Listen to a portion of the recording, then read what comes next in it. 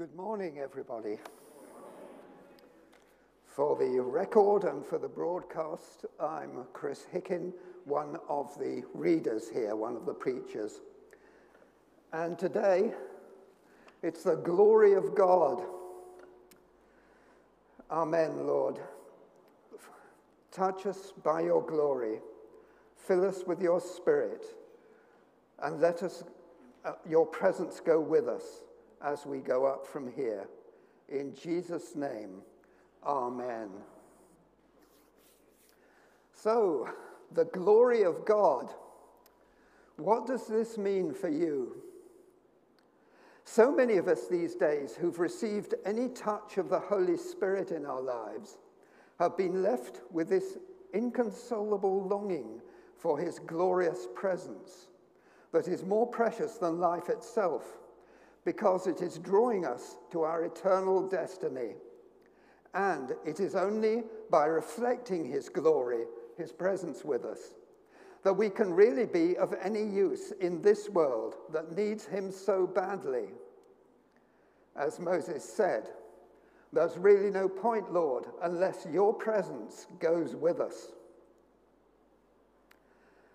So, some explanations. First of all, God's back. Is this really the image we want of God's glory? I have heard it said that the ancient Hebrew imagination was much less visual than ours today. What mattered was the ideas portrayed by the words. This is why, for instance, if you try too hard to visualize Ezekiel's famous chariot and his vision in chapter 1, the modern imagination naturally comes up with some kind of spaceship, whereas the point is that God's power and vision are patrolling and active throughout the whole earth. I think we all have difficulties with our visual image of God. We are told not to make images, but we can't help it. My own is embarrassingly childish, but it goes back so deep into my infancy that I daren't meddle with it for fear of coming up with something worse. I've heard a cautionary tale of some progressive parents who told their child not to think of God as an old man with a beard, but as ultimate reality. The child only realized much later in life that they had grown up with an image of God as a sort of rice pudding. We are better off with the archetypal image of the sage with a beard. We have to be gentle with ourselves. I can only accept the image I have and allow it to be upgraded by God's grace through the words of Scripture. So in Exodus 33, the point is, it's impossible for Moses in this life to see God's face, God's whole being. He could not survive the encounter. But God will reveal as much as Moses can stand. The book of Job in chapter 26 describes what we see in this life as but the outskirts of his ways, and how small a whisper do we hear of him, but the thunder of his power, who can understand? It is the words that matter. And in Exodus 34, God reveals his name. And we see how in the Bible, the name represents the person's character. The Lord, that is the famous four-letter word, unpronounced for thousands of years, that is God's actual name. The Lord, the compassionate and gracious God, slow to anger, abounding in love and faithfulness, maintaining love to thousands, and forgiving wickedness, rebellion, and sin. Yet he does not leave the guilty unpunished. He punishes the children and their children for the sin of the parents to the third and fourth generation. This is who God is. So, the next explanation. Why does God punish the children and their children for the sin of the parents? Is this just? But God is simply allowing the natural consequences of sin to work themselves out. And we hardly need the insights of modern psychiatry to tell us how the sins of the parents can devastate their children. This is what will happen unless we allow God to step in.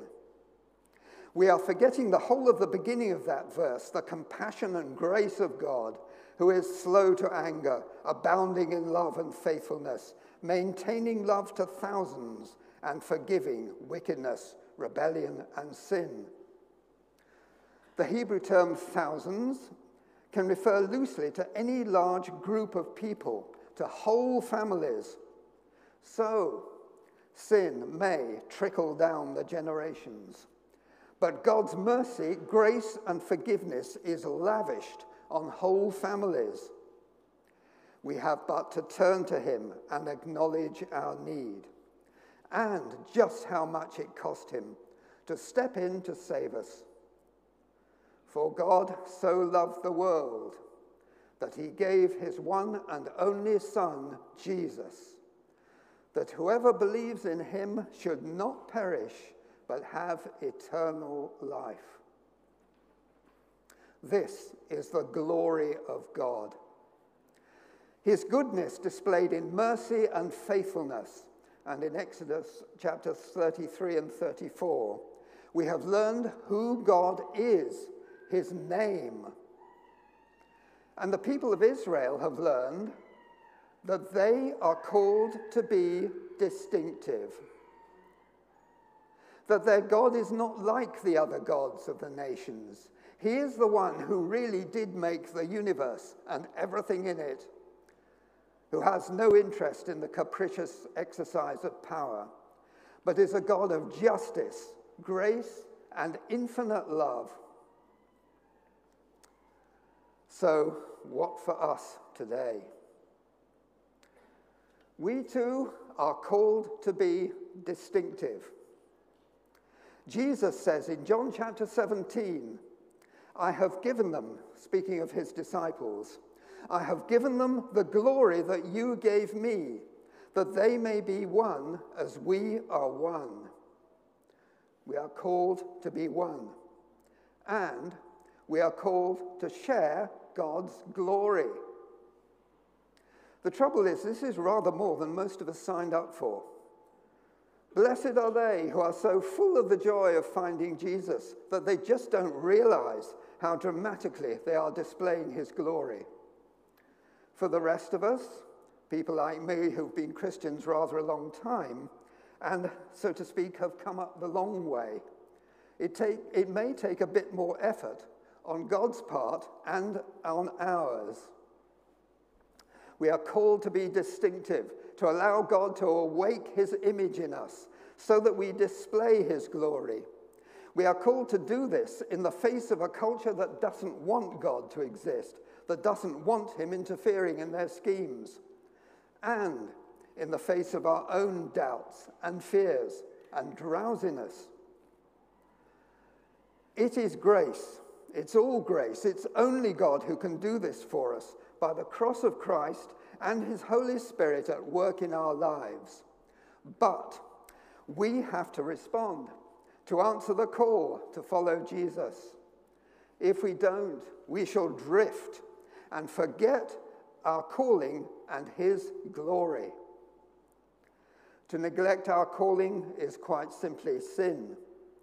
St. Paul says that we sin if in any way we fall short of the glory of God. So here is a right seasonal Advent call to wake up and be on the watch. To be on the watch for opportunities to bring God's kingdom to those around us. To be alert for those good works which God has prepared for us.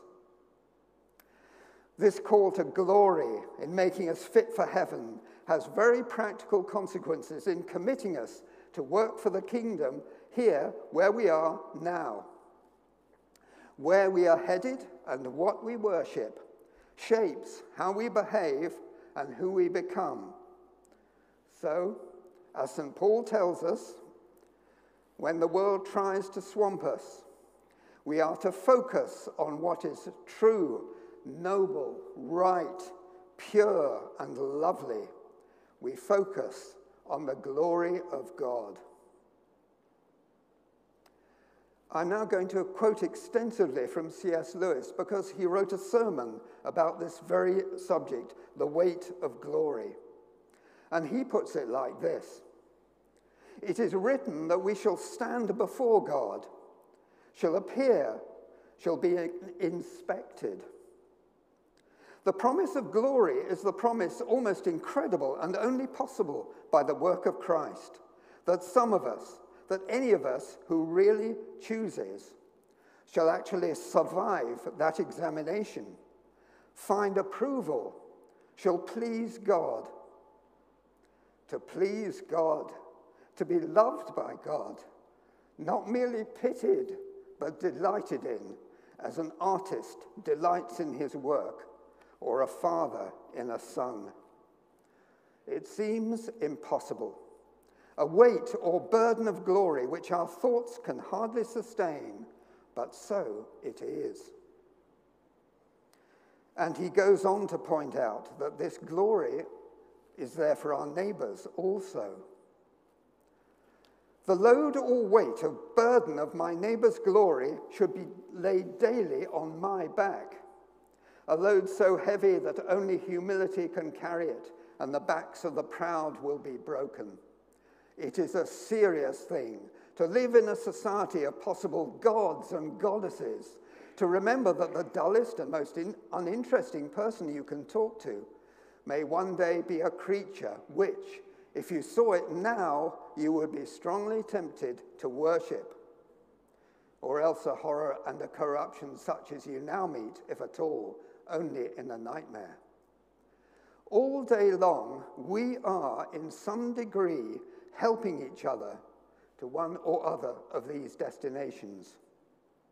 It is in the light of these overwhelming possibilities, it is with the awe and circumspection proper to them that we should conduct all our dealings with one another, all friendships, all loves, all play, all politics. There are no ordinary people. So wrote C.S. Lewis.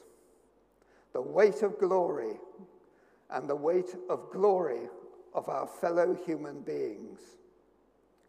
God's call to us to be distinctive. So be on the watch.